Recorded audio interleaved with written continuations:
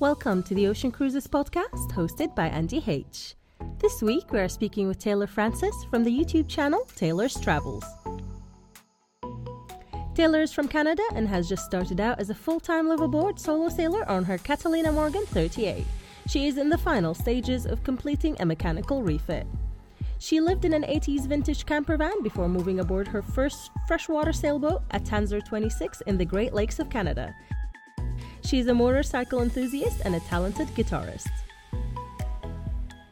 She recently gained a wealth of blue water cruising experience crewing aboard an ML Super Maramu 2000, making passage through the Caribbean, and now plans to use that knowledge to take her boat from south of Florida to Panama. You can learn more about Taylor on her YouTube channel, Taylor's Travels. Follow us on Instagram, Facebook. Watch the interviews on YouTube and download the audio on Apple Podcasts and Spotify. The Ocean Cruises podcast will be hosting their first annual charter in October of 2021, hosted by Sail with George Charters in the beautiful island of Syros in Greece. Joining us on a fabulous 56-foot Ocean Star sailing yacht will be our ocean cruisers, Mandy and Alex of See the Little Things, Maddie and Herbie of The Rigging Doctor, Michael and Joel of Bums on a Boat, Judy and Steve of Sailing Fur Isle, and Josh Boast. Follow us on our Instagram and Facebook pages for regular updates, and make sure you are following our guests' YouTube channels to watch their coverage, and keep your eye on our YouTube page for a full series of the charter.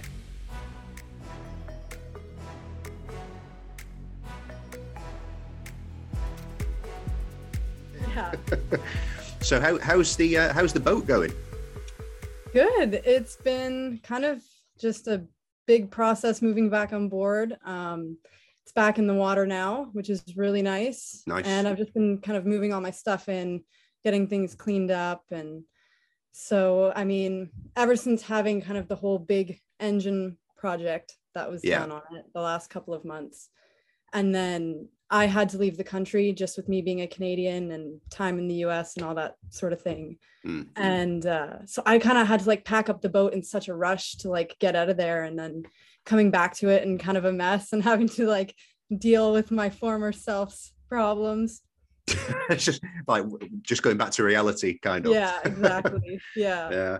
What was like, I know you said in one of your videos that I saw that like you thought the head gasket was blown out or like it needed a new one. Was that the only problem, or was there just like a litany of issues with it? No, it was kind of a cascading effect, and that was more or less the last straw of it. All right. Because it had been overheating a lot previously to that, and every time that I had tried to work it out, I would seem to find the problem, and then it wouldn't overheat for like a month or two, and everything would seem fine, and then it would happen again.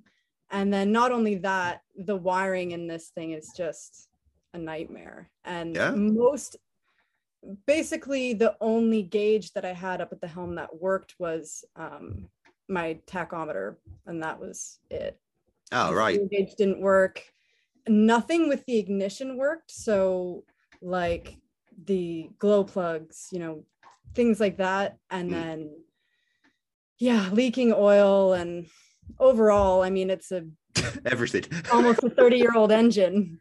Yeah. What type of engine was it that was in? It was a Westerbeek. Westerbeek. They nicknamed them Wester Broken because they're not notoriously good engines. I think those are the same ones that they used to put in the Moody's, like back in the day. Mm-hmm. I'm sure they were, because it was Wester. Yeah, it was Wester something. I could be wrong, but if so, they've also got like a terrible. No, I might be wrong. I think I might be wrong. But in the boating world, they don't have a shiny reputation, I wouldn't say. Yeah. So in kind of doing my research and deciding that I was going to replace it, because had I been able to have the time, like if I didn't have to leave the country, and if I was maybe slightly more mechanically inclined, then I would maybe try to rebuild it. But the thing with that is the way that my galley is laid out, it's the whole thing is fiberglassed in around it in one solid piece. Yeah. So you can't really remove anything or take it apart or redo it properly still in place. Yeah. So the old one would have involved having to pull it out anyway. And if I can't be here to do the work and I'm going to be paying somebody, you know, but at the end of the day, it's going to cost almost just as much as a new one anyway to rebuild the old one. And so I was looking at Yanmar, and then looking at Beta Marine was the other one. Right. And so those two were kind of my top two choices. And I really, really wanted to go with Yanmar just because they're so well known within the industry.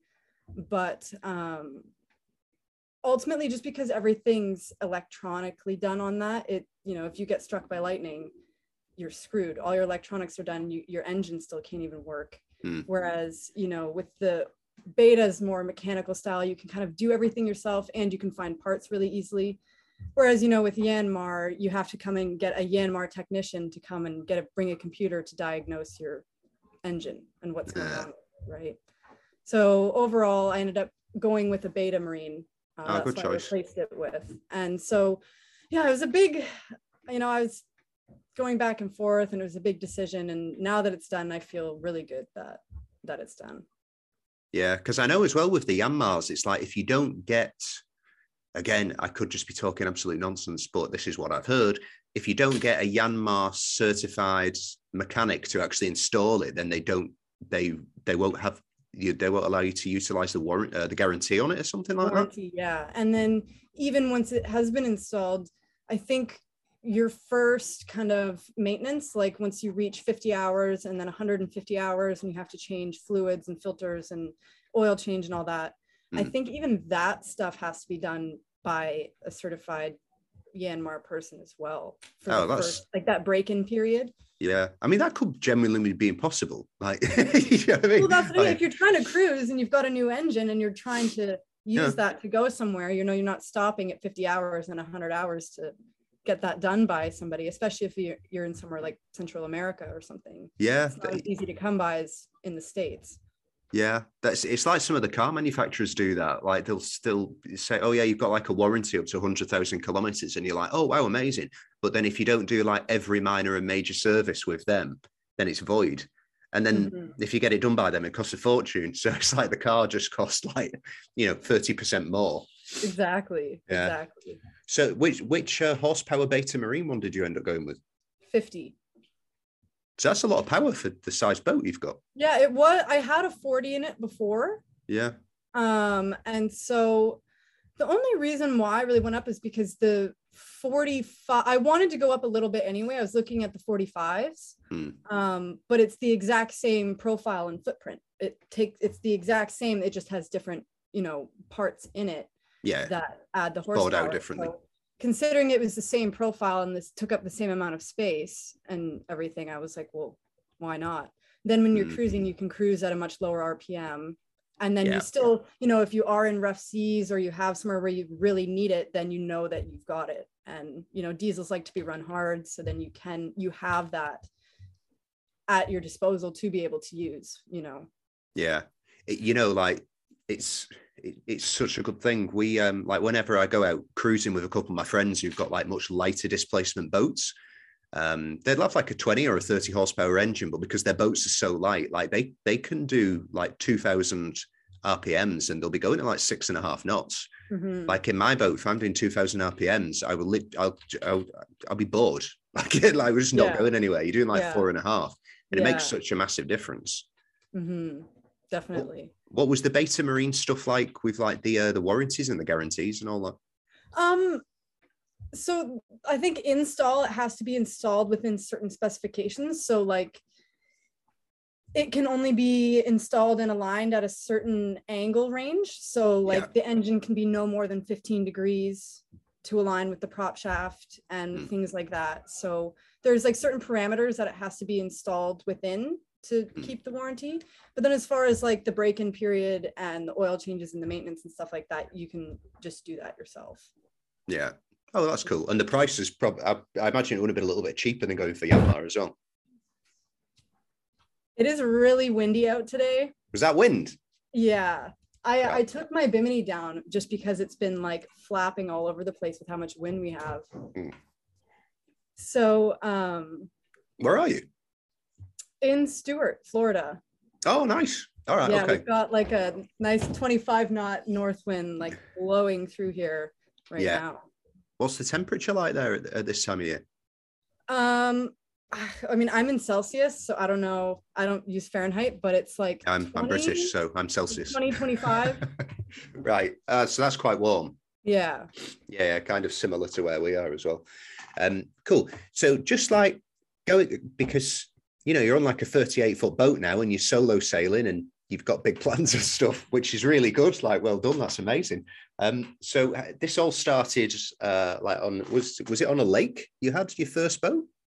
Yeah. So in Canada, obviously we have the Great Lakes, which are, you know, great, famous for being basically freshwater oceans. Yeah.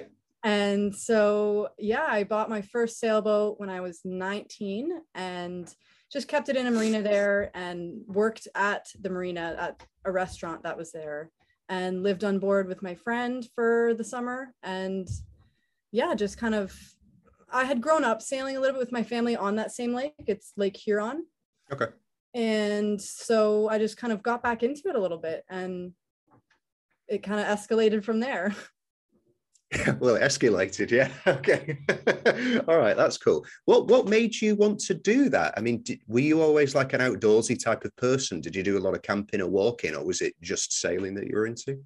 Yeah, I mean, my family like had this little Hunter 25-foot sailboat that we had growing up, and that was basically our cottage. So we would go there on the weekends and the whole family would stay on there and we would sail. And so I think that was kind of where the first influence came from. And then my parents sold the boat and I totally forgot that sailing was even a thing for quite a few years. And then I did the van life thing, which that was something that I always really wanted to do, like was super passionate about doing that. And then through doing that, I kind of realized and remembered like how similar that way of life is and how much of the same things apply to, you know, living on a boat.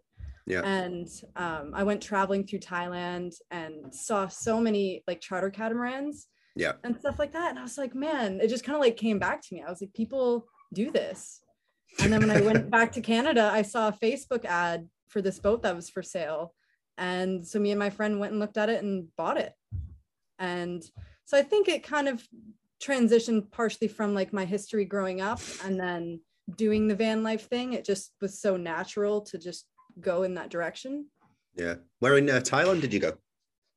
All over. We spent about a month backpacking, and it's like we flew into Bangkok and then went up to the north in Chiang Mai and then did the little islands all around. And yeah, it was an awesome trip. Yeah, it's like one of the, I think, yeah, one of the, not maybe the most. I'm really looking forward to like arriving in the Maldives one day. But yeah, doing like the islands of Thailand is like, by sailboat is just incredible. Yeah. Like such a beautiful place. That's a dream. It's the dream. And it's so cheap. Like you can just go to shore and eat like, you know, the most amazing curry for like $1. Yeah, that was the best thing. I think like we were so young when we went, I think our whole budget was $1,000 for the entire month, including like hotels, food, activities, everything. That's really we did low. It. Like we might have went a little over budget. We might have went slightly over budget, but we pretty much didn't spend like much more than that. It was super easy to stay within that because of how cheap everything is. Yeah. Was this like a long time ago? Well, I think we were 18. It was before we bought the boat. So yeah, we were 18. So 2018? No, 2017. Oh, right. Okay. Yeah, I suppose, yeah, probably. Yeah, I think last time I was there, it was like 2016 and it was still super cheap. But I remember because I went like way before that, I think like 2012 or something like that. And the prices had like doubled, which still I'm not really complaining about because it went from like, 50 cents to a beer to like $1. So it wasn't like it was breaking the bank or anything. Can't complain, yeah. No, I still wasn't complaining. I was living in Dubai at the time where it was like $15 for a beer. So it was better than that anyway, for sure. So what made you want to just like move straight onto the boat and live on it? Because like getting back into sailing as a sport is one thing, but then deciding to like live on one full time and put your home on the water is completely different. I mean, I don't know. I think the plan was because where the boat was about an hour and a half from where my parents live, which is like, I stay with my parents when I'm home. And so at the time it was a matter of figuring out, how am I going to pay for all these marina fees and all this stuff to afford the boat and use it enough that I'll actually be able to enjoy it. And so I couldn't really work a job in my hometown that's an hour and a half away, because then I'd only be able to get up there on weekends. And if I'm paying $3,000 for the season and I'm not even getting to go up that much, then what's the point? That's a lot for a little boat on a lake. Yeah. And the season's only like 4 months, 5 months if you're lucky. So yeah. And so it just became a matter of like, I applied for a waitressing job at the restaurant that was there and got it. And then that was my way of being able to work and afford the boat while still getting to enjoy it. And then, you're not paying rent because you've already paid the marina fee and you own the boat. So after that, you can pretty much save money while working too, which is really nice. So you were like staying in the marina, working just by the marina, and then you were just like cruising around the lake. I would walk off the boat, and it was like a 5-minute walk up the hill to the restaurant. It was a really cool restaurant though. Like, it overlooked the marina, and like a lot of tourists would come in there. So it was really busy and stuff. That's like an ideal setup. I would love that. Oh, it's awesome. Yeah. Yeah, I would love that. When I was making my plans when I was younger, which we're all stupid, like looking back with hindsight. But yeah, what we intended to do was like get over to Australia and then just find places where we could sail, where we could like work on farms close by. Which is really stupid, but this was like quite a long time ago, so the options were like a bit more limited for work. I don't think the internet was really a thing back then. No, it definitely wasn't. Actually, the internet wasn't really a thing back then. But yeah, so you've got 4 months of sailing in Canada, where you were from. Basically, yeah. Like, you splash usually late May, early June, and then haul out September.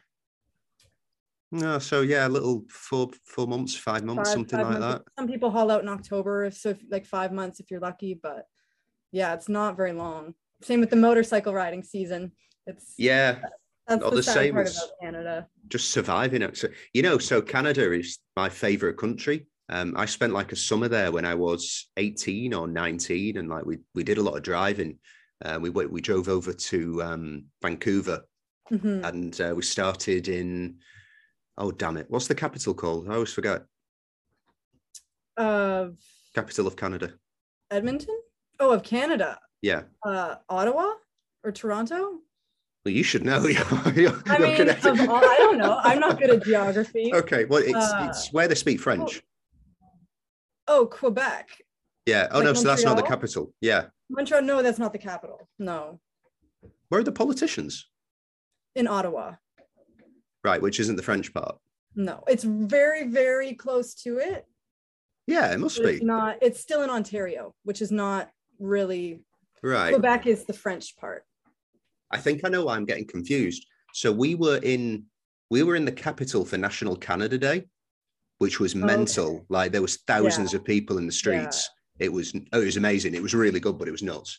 And from there, I remember we did a short drive to go to a casino in like the French area where nobody would speak to me in English. Well, they could speak English. I knew they could speak English, but they were looking at me and they were like talking some French. I was like, okay, not happy.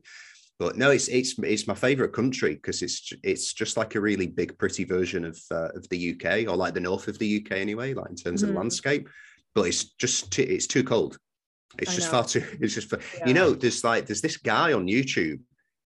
Maybe he's a Canadian legend. I have no idea. I can't remember his name, but he just like danger camping or like stealth camping. So he will. I imagine he's just like a normal guy, but he just like goes out at the weekends and camps in like these bizarre places, like behind a Home Depot or. I think I know what you're talking about. I feel like in a tunnel. One of those videos before. I think it's like Dave Willis, or no, is that an actor? No, it's Bruce Willis. Anyway, like I'm sure a few more people watch him, but it's crazy. So he will go out camping in the snow everywhere, and he's got like a thermometer, and he's like, yeah, it's -24, so I'm feeling a little bit chilly. I'm like, mate, I would die in -24. Yeah, I'm from the north of England, and that's a joke to us. Like, yeah, So that's why I've kind of come up with a nice balance of I'll go home to Canada from, you know, June to September, see family, and that's basically hurricane season anyway. And then sail when it gets cold. I'm basically a snowbird. Yeah, well, that's a good match because you're getting like the nice parts of your home country and then you're combining it with like the warmer climates like down south when they're around. Yeah, that's cool. So from like living on the boat that you bought and you had on the lake, you then ended up sailing with or motorboating with your friend Bobby, or was because he had a big boat, he had a big sailboat then. Yeah. So while I was on the sailboat with my friend, I've like always really liked photography, and I've always been like a more creative kind of artsy sort of person. I've never really been like athletic or anything like that. So I started making videos. Like at the time I was super into Le Vagabond. I was just obsessed with them. And so me and my friend tried to make some like little videos. They were so bad. So bad. Looking back on them. Yeah, but the thing was like my camera at the time, like the autofocus was broken, and it was like a really good picture camera, but not for video. But it was all bad, like from the sense of the quality, or is it like you feel that you were cringy in them? Like what type of bad? Both. All right, yeah. Bad, and we were cringy. And that's very bad. Double bad. Yeah. And so we made a couple, like 2 or 3 YouTube videos or whatever, and then that was how I got connected with Bobby, was through that, like those couple of videos that I had posted.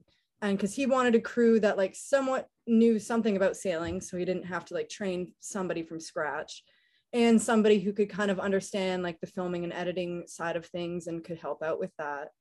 And so I joined him in Annapolis, and we sailed all the way to the Virgin Islands and back. Nice. So that gave you the bug for sailboats in warmer climates. Yes. Yeah. Yeah. Did you learn like quite a lot about handling, like how to handle a sailboat? Because that was a big thing. Like that's a big old heavy boat, eh? Yeah, it's like it's a CT56, but the LOA was more like 65 at least. Right. Because there was a big bowsprit, and then there was huge davits on the back as well with the dinghy and everything.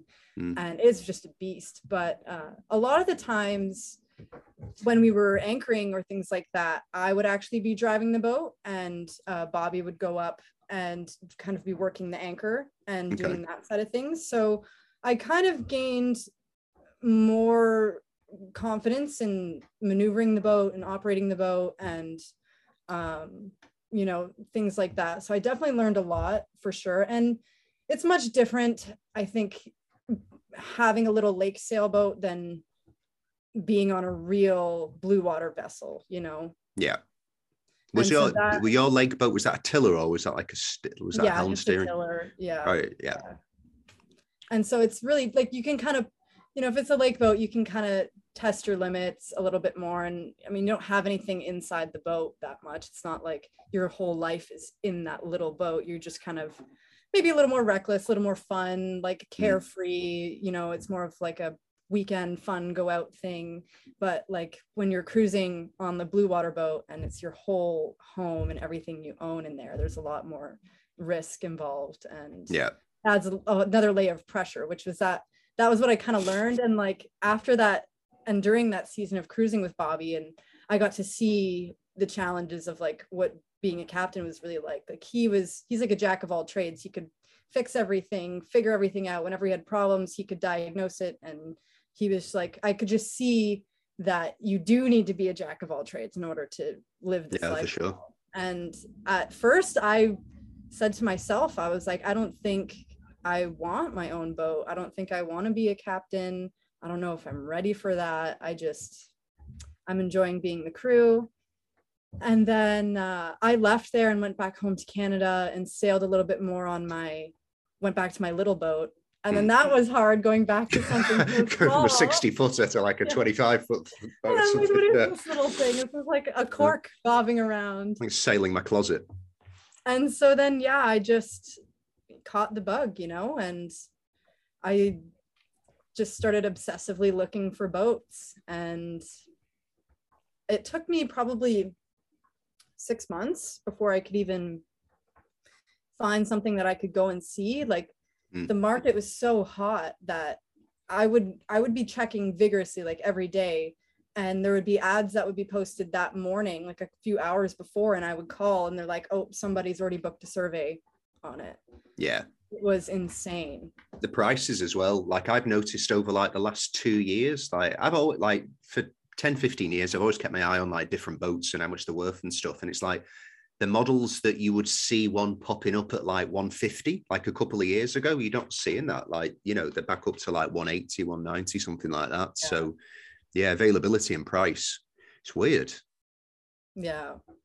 Yeah. So that's why I got pretty lucky with this one. Like it was kind of, it just ended up working out right. I actually had a deposit on another boat in California, and I flew out there and didn't even finish the survey on it before deciding not to buy it. Oh, and so there's like visible issues with it. Yeah, it was no good. It was a no-go. And then I flew to New York to see this boat, and it was kind of just a good combination of not being overly out of its price range for what it's worth. And the layout is something that I really loved in particular. I really wanted a center cockpit to be able to have kind of like the aft cabin, and it being better for crew to like have people be able to stay in the V berth, and then that's their dedicated area. And so it just kind of ticks a lot of the boxes, and the survey went well. I mean, he pointed a few things that obviously needed to be addressed, but it wasn't to the extent that, you know, the surveyor didn't point out anything like I would be needing a new engine. I always question the value of getting a paying for it. Well, it depends on the size of the boat, but like, you know what I think is, it depends how much you know about boats and how much you can actually check out yourself. But it's like that price range where it's somewhere between like $20,000 and $70,000. If you're going to end up spending like $2,500 getting a survey done, and you already know quite a lot about boats, I don't know, like people will probably hate me for saying that, but I don't see the value in it so much. Well, and that's the thing. It's like a lot of it was a formality. And so for insurance, because, you know, for insurance and then ownership and like things like that, you know, you need to have a current survey. And so that was really the only reason why I did it, because he didn't give me much more information than I was already kind of could tell. Like I had some other friends and people come on board and check out everything who were fairly knowledgeable. And so it wasn't like he gave me much more information for the value. It was one of those things where it was like kind of one of those things you have to do. Yeah. And I get a lot of people who say to me, like, why didn't the surveyor point that out, or how could he not find that? And I mean, they're looking at the whole boat and they're not looking into every detail. They're kind of brushing over all the parts, looking at the hull, looking at the rigging, looking at all this. And if they're not, you know, an engine expert and they're not a mechanic, I would just expect a boat surveyor to be like an engine expert, because like, in my opinion, it's like, yeah, I mean, the sails you can visibly check. I mean, you know, you can see if it's ripping, or you can test a few of the threads to see if they're weak. But like, I think the engine is something that, like, to the point where you literally needed a new engine, which is, I don't know, like 10, 20,000, something crazy. To not pick up on blaring the obvious. I mean, a head gasket going as well. It's not like they just go poop and blow. It's they're usually like leaking in a bit from somewhere, or leaking out a bit for a while before they do that. Yeah. But not dissing surveyors, because I'm sure there's some glorious surveyors out there. But like, I swear every person who I know who's had one has just come back and they've been like, yeah, it was a waste of money. Like I spent this much and there was these problems that weren't highlighted, and I wouldn't have got the boat, or I would have got the price knocked down, or whatever. And it was even really hard to find a surveyor at the time. I was scrambling around. I was in New York at the time, and I was scrambling around I called every surveyor there probably was, even in nearby states and stuff. And either they weren't available, they were too busy, or they don't serve that area, or this and that. Like the guy that I ended up getting, I'm pretty sure he called himself out of retirement for this job. Like it was like, but I couldn't get anybody else. Everybody that I contacted that other people had recommended were saying, it's like a month before I'll be able to do that. Yeah. And it was, I think, especially with COVID at the time, things were just weird. Everybody was buying boats, and surveyors were crazy. Yeah. I remember when I got mine. So mine's like 34 foot. And I was just like, I'll just see if there's any surveyors like close by. And there was a couple in Spain, and like the cheapest price I got, like including flights and staying overnight, it was working out like €1,500, which is like, I don't know, $2,000. And I was like, the engine's perfect. It had like hardly any hours on it. The sails are fine. We took it out of the water. There was nothing wrong with the hull. I was like, okay, I'll just go with it. Yeah, I'll just go with this. Yeah. So what boats were contenders when you started the hunt? Yeah, I don't know. It was funny because this is a Catalina Morgan. And so, it's not just a Catalina, it's not just a Morgan, it's like this weird hybrid of both. And Catalina was not even on my radar at all. It was not something that I wanted. I didn't particularly like them or care for them. I was looking at the one that I really did like. It was this Islander Freeport 36. Okay. And it's a Robert Perry design. So it was like a mini version of the 56. And so that one I really liked. And I found a few of them, but a lot of them weren't in very good shape. The one that I went to look at in California was an Irwin, another center cockpit. Yep. But I don't know. I was kind of just looking at anything that was right within that price range, which is hard when you have a limited budget. It's really hard to be selective on the names that you want. Yeah. Sorry, go ahead. Did you ever consider like any more of the more modern type of production boats? Because the ones that you've mentioned are all like 80s, 90s. No, 80s stuff is like my whole thing. Like that's my van's in 89, my motorcycle's in 87. My first sailboat was a 78. And so I'm very keen to the older style. I just love the character of them and how much personality they have. Like, that's the thing that I don't find as much with the newer production boats is, they kind of, some of them seem to be more like IKEA boats. Like they don't have the same character or charm or warmth to them. Yeah. And and they were, again, those newer production boats were just astronomically out of my price range, which with how much they had been bumped up in price versus what they were really worth. Yeah, I literally said exactly the same thing. We were looking at just like a load of different types of boats a few weeks ago, and we were in Greece, and we had a look at like some Benettos. I actually thought Beneteau were pretty nice, like the newer ones. They were pretty like they were quite tough inside. But then we had to look at some Bavarias, like the new types of Bavarias. And I was walking around and it was just like, everything you touched, you could hear it ping, or there was something hollow behind it. Or like the door, like this thing was 2 years old and like the door handles are falling off and stuff. And I said to my wife, I was just like, this is like something you'd expect from IKEA. Like the Clapham Bavaria, whatever or something. And it's just like falling apart after a couple of years. I think the old ones are good. But I think you do have to spend a lot of money on like one of the more modern production boats, especially if you want to get like a center cockpit type or something similar to what you've got now.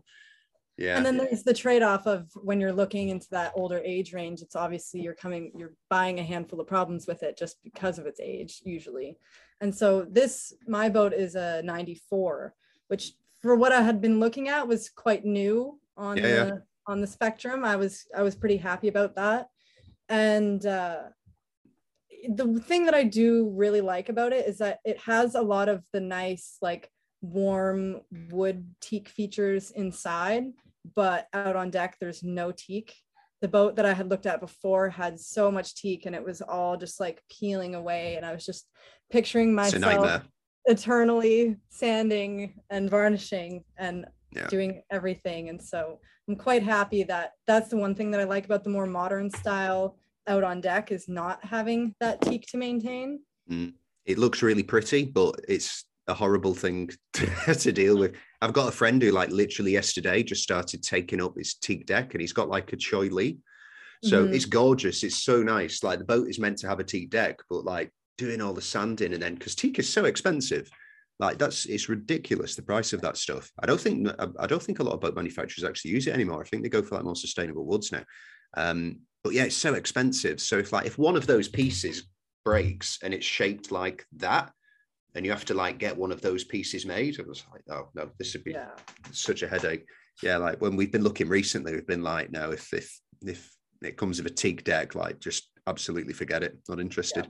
Yeah. So what on the boat you've got now, what type of projects did you decide you want to tackle yourself, and then what did you want to like outsource the labor for? Obviously the engine, leave that to an engine person. That whole engine thing, it was really tough because at the time I really did want to be a part of that process, and I wanted to be really involved with it to give me more knowledge and see it being put in and having a better understanding of that particular engine from scratch, from brand new. So, nobody's messed with it, nobody's bypassed things. Like I'll have a really good idea. And so it was I was a little bit butthurt that I had to leave the country, and I was just trusting strangers with the boat. But ultimately, they did a good job. They took care of her. And now that she's done, I'm basically tackling everything myself from here on out, now that the engine side of everything's good. I just measured yesterday for a solar arch. So I'm just getting, it's like the Atlantic Towers arch in a box thing. You've probably seen them. Okay. So yeah, that'll be fun to install. I'm definitely probably going to get a couple. Is that like a pre-made type? I've not heard of that. We don't get a lot of stuff over here. It's a pre-made thing, and it's aluminum, not stainless steel, just so it's a little bit more affordable. And yeah, it's just basically pre-made arch that you can put on the back, and you can get attachments to have like the dinghy davits on them, and then a solar on them and everything. Wow. So that's the main reason, because I had this solar, like those flexible solar panels, just kind of stuck on deck before, and it just didn't work for me, and they damn near caught fire. Like it was like not good. And everyone I know has used them and said like they're good for a year, and then the second season they're just putting out like half the amount of energy that they were before, just because like the plastic turns opaque and stuff like that. Exactly. So I want to get the harder panels and put them up on the davits or on the arch, and then have davits, because I want to get I'm supposed to be getting a new high field dinghy. And right now I've just got this really, really light West Marine blow up dinghy that I can basically lift myself and throw it on deck. But putting this new dinghy on deck, it's going to be like kind of a pain in the butt. And then while you're sailing, getting around that and trying to do anything or having that on deck, it's just not great. So yeah, I think the davits was one thing that I really need to invest in, that I think is going to be worth it. And then having the solar up on the arch will just take care of a lot of things. You're right. And then I have a Garmin chart plotter right now. Okay. But what is it? The anemometer, that's the wind thing. It's not working, and it's not connected. And part of me, and I have an old radar up there that's also not connected, because it was like this old giant TV radar screen from the 90s. One of those. Yeah. So but I have it, able to mount up there and stuff. So I'm really contemplating wanting to go through and go all B&G, just because all the boats that I've sailed on have had B&G. I really love it. I know how to use it more than anything. Yeah, they are nice. And so it's like, cost sort of thing. And so, it's what I want. I know I want it, and I know I won't regret it. But, with all these other little projects, I have this massive hatch right on the stern, and it's 32 inches by like 17 inches. Okay. So it's quite a large hatch, and it's been discontinued. And so I went to order one, and the wait time on it's like 4 to 7 weeks. Just for this. How much was it as well? Like $1,200. Oh no. Yeah. That's so bad. It's been discontinued, and so it's like the next version of it. Yeah. And it's not a commonly purchased hatch. So that's robbery. Like cruisers should form like a cruisers union, where we just start to like destroy some of these brands that are ripping everybody off. That's crazy. But yeah, I had a friend who he broke one of the just like the little Lumar port lights that flip out. I don't know if you call it a port light if it doesn't open up. Anyway, he got a new one of those, and it was one of the smallest ones. He ended up paying like, I don't know, $600 for it or something like that. It's like literally like one of the ones behind you, probably that size. Just like a little, wow. Yeah, the super tiny ones. So it's like, oh my God, that's crazy. You can get cheaper ones, but I have a friend who had a boat next to me. Yeah, he got one of the cheaper ones, and then he stood on it and he fell through it. So like, I know the Lumo ones don't do that. So yeah, he tried to blame it on like a random drunk girl as well. He was like, oh, I had these girls on my boat. I was like, you never have girls on your boat, mate. And he was like, oh, no, I don't. So there you go. So you just stood on it. But yeah, they're so expensive. Have you figured out what type of B&G system you'd get? Are you going for like the full thing with the cameras and the radar and all that? Yeah, I mean, I like the idea. The main reason also that is appealing to me about that is kind of their Bluetooth Windex that you can have. Yeah. Then you don't have to go and wire it, and that's quite nice. And then definitely radar for sure. And then probably a smaller size chart plotter, because some of the big ones start to get up there in price. And so I haven't decided. I think there's one of the highest models has like the auto routing thing within it. Yeah. And I think you can get, that's like 900. I'm sure the 7-inch one is like 900, or, well, I don't know how much it costs where you are, but I'm sure like not. So B&G do the entry model, and then they do a slightly better one. I can't remember the names. There's so many different models. But yeah, I know the better one. I'm sure the 7-inch one was like $900 or something like that when it looks. Yeah. Which is a lot of money. It's really nice, like, especially because I'm so used to that system. And it's like now, after using it so much on other people's boats, going back to this Garmin thing, it's like going back to, it's like having a Mac and then going back to like an old Windows PC. Like it just seems so archaic. Yeah. And so maybe that's like vain to say, but the aesthetics of it are better too. No, they are. I think they're better for sailing as well. It's definitely more geared towards that for sure. Yeah, rather than motorboating or fishing. We were having like a really long conversation. There was a group of us in our cockpit. We ended up, I think we were staying up till about 4 or 5 in the morning, just talking about chart plotters. It was a bit intense. But yeah, like the consensus everybody came to was just like, yeah, for sailing, B&G are like without a doubt the best. Yeah. Although I do like the way Raymarine look. So you had experience on the C50, the CT56, and then you had experience on the Amel, the Super Maramoo. What was that like? Did you get to sail that quite a lot? Yeah, that was amazing. I was on board for about 3 months. And so we went from the Keys to Mexico, spent about a month in Mexico, and then sailed down to Panama. And that crossing, both of those crossings were just unreal. Like we were blessed with amazing conditions, like 85% of the time.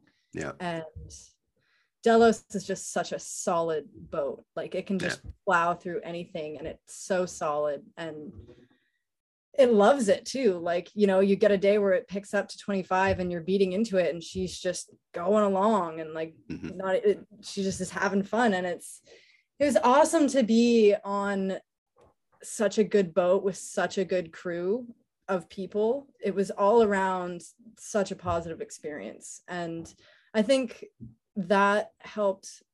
I mean, I already know my foundations of sailing, so it wasn't like I was learning the basics, but I feel like that experience more so kind of honed in and defined my skills more so.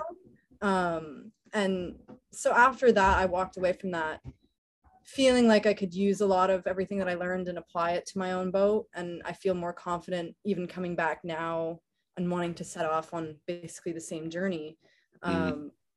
It's reassuring to know that I've kind of done that crossing from the Keys to Mexico, and having done it, I know what to expect. And I learned a lot definitely about passage planning too, just the way that they do it. Like Brian and Karen are such a well-oiled machine together. They just work so well together. So being able to see their thought process and their preparation and kind of their lists and what they do to, you know, ensure everybody's safety, ensure that it's going to be a good trip. It's not going to be crappy weather. We're not going to get beaten up. yeah, I definitely learned so much from that whole It'll be thing. really interesting to see that, actually. Do you like the in-depths of like what, because they've got so much experience, like so much experience, like, you know, what exactly are they looking out for with a weather window? What exactly do they want out of the boat? Like the pre-checks that they do, that type of stuff. And like, you've been able to absorb all that and, you know, bring it to your boat, which is fantastic. Yeah, I definitely feel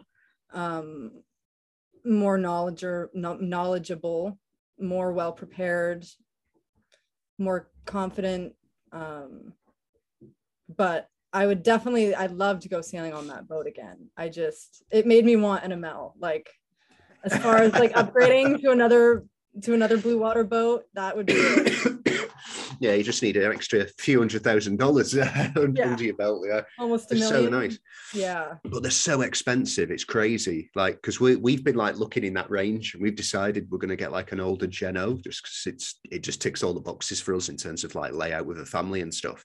But they are, I mean, they're brilliant. They're so good. They're so strong at crossing oceans, and they're built like a tank. Like, I mean, it literally drives like a bus. You've got like a huge wheel on one side.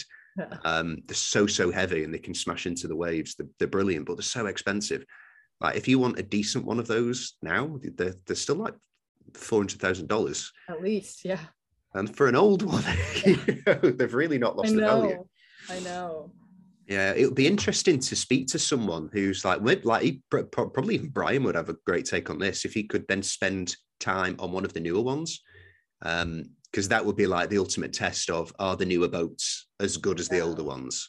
I think they did a tour of the ML factory, or they got to go see one of the newer ones or something like that. I don't remember what happened, but I think they've done something like that, because they were curious too to see kind of what the newer take on things were. Yeah. I've got a friend who does like, so he does deliveries across the Mediterranean, but he basically sells the cabin spaces when he does his deliveries. And he's like a fully qualified skipper. I think he's done his Ocean Master OIA. So he's a really, really good sailor. And like whenever I've had conversations with him about different types of boats, especially like more the production boats where, you know, they were doing really strong ones in the 90s and now they're doing ones which are more catered for charters. And he's like, general opinion is just like, if it's new, forget it. Like, I just guarantee you it's just not going to be as good as one that was like around in the 90s or anything like that. So I don't know. I don't know if it's like the shape of the hull or the interior or whatever. Like old cars and stuff. They were just built with love back then. Everything was built with love back then.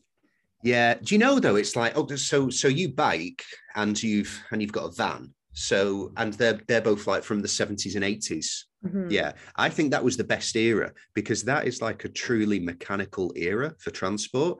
In the 90s, it started to become a little bit too computerized, where like ECU started to do the majority of the work, but like they didn't have as much experience with it, kind of.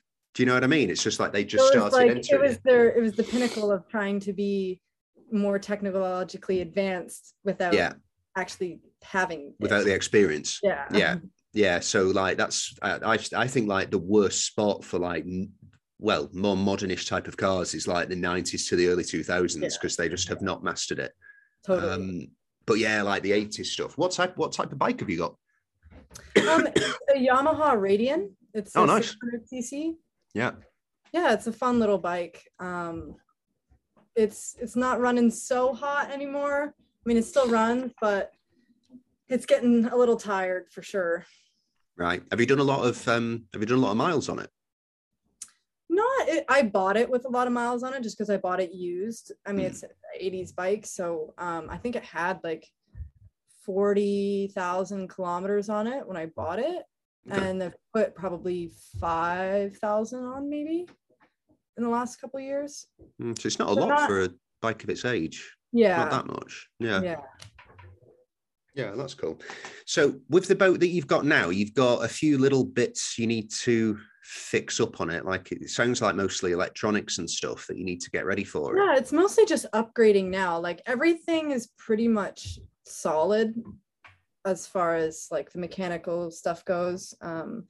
I am planning on getting new sails from Precision Sails. Oh, nice. So I'm probably just going to leave the dock and hop down the coast of Florida a little bit with these old ones before I get the new ones. But yeah, I mean, it's the matter of that arch and the electronics, and those are basically upgrades. Like, I mean, I could leave now if I really wanted to, but while I'm in the US, I'm trying to get everything as set as I need it to be and get everything done right and have everything be, you know, as proper as I can get it and not look back, because I don't want to have my boat in the US anymore. I want to get to the Caribbean. I want to get somewhere, you know, with nice blue water and just get out of here. Yeah. And even just for fixing it up as well, like the further south you go, well, not in Florida, but yeah, once you get into the Caribbean, yeah, it's definitely going to be a lot harder and a hell of a lot more expensive to start fixing stuff up. So that's why. Sorry, go ahead. Oh, so no, I was just going to ask a different question. So go on, what were you saying? I was just saying that's why it's like I've got to bite the bullet financially now, knowing that I've got to tackle all these things at once, and it all kind of adds up a lot. But then in the end, I know that if I put something like this off, it's going to bite me in the butt later on in a place it'll end up being 10 times more expensive to do that thing that I should have done. Yeah. Oh yeah, it's worth doing. Yeah, I know a lot of people say, oh, you know, if you're waiting on the dock, like if you're trying to get your boat perfect, you'll be stuck on the dock for ages. Yeah, I agree with that, but there's certain comforts. I like to be comfortable on a boat. I don't like to be on a boat and be worried that the thing's going to sink. You know? Yeah. So, and I mean, I did that. I've been there and done that. I bought this boat in November in New York, and I set sail maybe 3 weeks later. I mean, I added an autopilot, and that was pretty much it. And then I spent the next 4 months freezing my butt off in freezing cold, crappy, rough climates. Now I'm like, okay, I'm going to be patient. I'm going to take the time. Yeah. I'm going to wait. I'm going to get everything done. And then I'm going to feel good when I go and not feel rushed. So you're a solo sailor. That's fair to say. I mean, yeah, I did a lot of solo stuff coming down, getting down to Florida. Yeah, I did quite a few bits of it. Kind of my limitation or my personal boundaries with solo sailing was I don't like going offshore and doing anything overnight. Yeah, that's like the next step, I suppose. I don't think that that's safe. Like, I mean, at night already, if you fall overboard, you're basically dead, but not having anybody to even try and turn the boat around or look for you, you're done. And so, you know, that safety wise, I kind of stayed within the protection of the ICW for a lot of it. For the bigger offshore jumps that I did do, I had crew just to kind of do that. And then, yeah, I mean, I think being solo taught me the most, just that I have to rely on myself, and it kind of forced me to have to learn everything and to step up to the plate and be like, okay, I can't call for help. It's either me or it's nothing. And a lot of times you have to make decisions so quickly and you have to know what to do. And so I had a lot of like trials and tribulations and challenges. And at the time while I was in it, I was so frustrated and just disappointed and like so done with there being problems all the time. And now looking back on it, I realize how much I learned from that. Yeah. And that, you know, now I know a lot about engines. Like seeing this new engine go in, I recognize what everything is because I've worked on it on the last one. Yeah. And so now looking back, I realize how much I learned and like gained from being solo, because it forced me to get in there, get my hands dirty, gain the knowledge, because I had no other choice. But at the same time, I think it's way more fun to have other people and to share memories with people, and keeps things lighthearted, and it makes it easier when crap hits the fan, because you at least have somebody to help take care of things. So moving forward, I'm definitely more keen on having crew. And I think something just through my own experience a little bit that I've had being a solo sailor and being a young woman is just how traditional and very much of a man's world sailing still kind of is. And so I just want to have like an epic all-girl crew and like rock up to a dock and be like, yeah, that's right, we did it, and just like own it and have fun and give girls a chance to go sailing and see if that's something they want to do. And you know, I feel like a lot of women who don't necessarily have experience, it's hard to figure out or learn how to get into the lifestyle. Yep. Like a lot of people are like, okay, I want to gain experience, so I want to crew on somebody's boat, but a lot of people don't want an experienced crew. Yeah. And so from my point of view, I know I can do it solo. So I really don't need experienced people. I just need hands. Like I just need bodies, somebody to throw lines, do fenders, like, you know, that kind of thing. So giving women the opportunity to try it out who might not have any experience and letting them have fun with it and hopefully inspiring them is kind of what my goal is moving forward for this next season. Yeah, that's really good. That's really cool. Because do you know what, like I do, like, okay, so like I suppose your average sailor is probably a guy, maybe in his 50s to maybe in his 50s. I think that's probably your average sailor, something like that.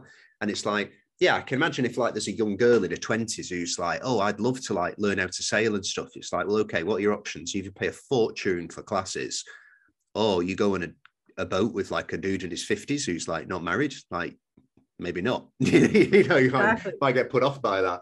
Yeah, so, you're like, what are my options here? Yeah, exactly. And so, you know, being, and it I'm a part of the Young Cruisers Association. What is that? And it's just like a band of young, it's an organization connecting other young cruisers, creating meetups for people, just trying to connect. Oh, nice. Like young people who are sailing, because it's, you know, it's not all that often, like you said, in the sailing world that you come by young people who are doing this lifestyle. And so again, being like a young person and being kind of a safe, comfortable place for women to come and learn from and have it not be intimidating or cost a fortune. Yeah, that's really cool. Is that something that you want to do for this season coming up then? Do you want to like find a few crewmates to head down? Yeah, that's basically what I'm working on right now, because before I got back recently, I actually wasn't sure if I was even going to be able to get back to my boat. Just with some issues with the Border Patrol, there was a possibility that they wouldn't let me back into the US and that my boat was going to be stuck in the US. And so I was just waiting out until I knew for sure that I could get here to kind of organize crew. And so right now that's kind of what I'm going through and doing, is reaching out. I made a post once before about, you know, just putting it out there to any women who would want to come sailing with me. And so I'm kind of following up with a lot of those people and just trying to organize dates and times and kind of get a good crew sorted out for this season. Yeah, that's really difficult. I mean, especially like because people haven't worked for quite a while, like getting people who can take a month off like at this time of year leading up to holidays and stuff. Yeah, that'd be tough. I was talking to a guy last week who's just in the process of releasing an app, which is, I'm sure there's websites that do it, but it's an application that is just for finding crew. So you go on, you put like your profile on there and your experience, and it's like, you know, it's an app. That's fancy awesome. And modern. Yeah. That's a great resource. Yeah, I think it's called Saily. He's got like a profile on Instagram, but yeah, it just sounds like a really good idea, like for connecting people, especially for passages, because there's loads of people who've got so much experience doing like coastal sailing, but they've never been offshore. And it's an intimidating thing. Although, to be honest, I think like coastal sailing is actually much more dangerous than sailing offshore. In some ways, there's no rocks to hit, you know, if you're out in the middle of the ocean. So I think it's a bit more peaceful. Hopefully, it's usually downwind as well. But yeah, that part of it can be really intimidating. So yeah, like having an app where you can just like find like passages or boats to jump on would be really good. And like keeps it safe too, because it's a public platform where people have to put their profile. It's like that, a little more safety conscious and not just some complete rando on the internet. Yeah, I've heard some horror stories, like horror. Yeah, so like on like because I'm friends with like quite a few people that do like charters and crew, and then they bring people on board and that type of stuff. And it's like people coming on board as crew, they end up stealing stuff. They end up like leaving with the dinghy. No. Yeah, there was one story like I think they took a girl, she was from one of the Caribbean countries, I can't remember which one, but the guy messed up because basically if you take crew on board, I don't know the details about this, but this is what he told me. So if you take crew on board, you do actually need to pay them something. What it is exactly, I don't know. But then they arrived in this country, which was her home country, and they because he hadn't paid her, she just went straight to the police and was just like, "Oh, he hasn't paid me for my work." And yeah, I got him in trouble, apparently. I don't know how much trouble he got in, but it was like crazy. He gave her an opportunity to crew, and then she went to the authorities. Ouch. Dang. Yeah, give him a hard time about it. So yeah, fingers crossed. I don't have too many bad experiences with crew. Yeah, I think it'll be okay. So what's the plan then? You're leaving Florida sometime soon to head down to Mexico? Yes. So the goal is to leave here in Stewart and start hopping down towards the Keys probably mid to end of December. Okay. And so that from here to Key West, which is where I ultimately want to end up, to get to kind of stage for the crossing to Mexico. Yeah. It'll probably be, I mean, at least a week of just kind of hopping down the coast to get down to the Keys. And then, yeah, from there, kind of get my people together, get all the last minute stuff together. And I hope to be in Mexico by January. Nice. Yeah.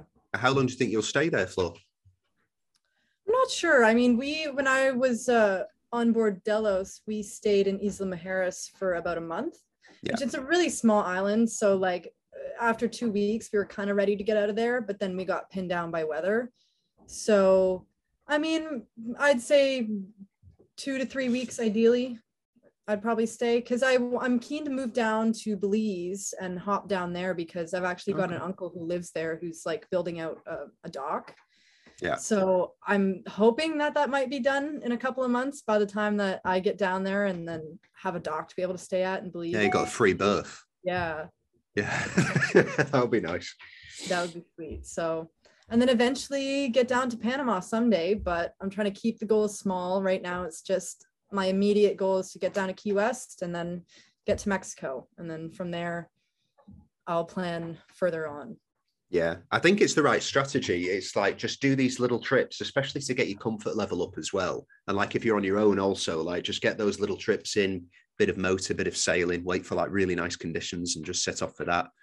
Exactly. And yeah, so maybe like next year you'll be in the Pacific Ocean. Who knows? You know, it's so funny. I'm like, every year I think, I wonder where I'll be in a year.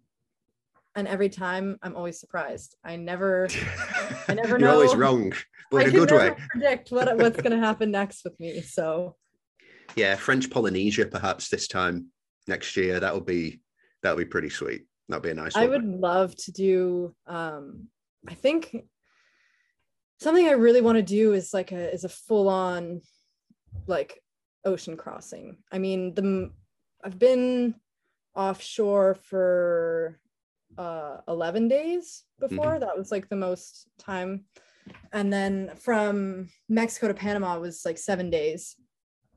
I mean, 11 days is pretty long. Yeah, that was from the Virgin Islands back to the east coast of the US. Because of COVID, we couldn't stop at any of the islands on the way back, so we kind of just had to do the straight crossing. So now I'm feeling super ready to do an ocean crossing, but I don't want to do it on my own boat, and I don't want to be the captain. Like, I'm ready to be the crew. I want to get the experience of doing an ocean passage on somebody else's boat. Yeah.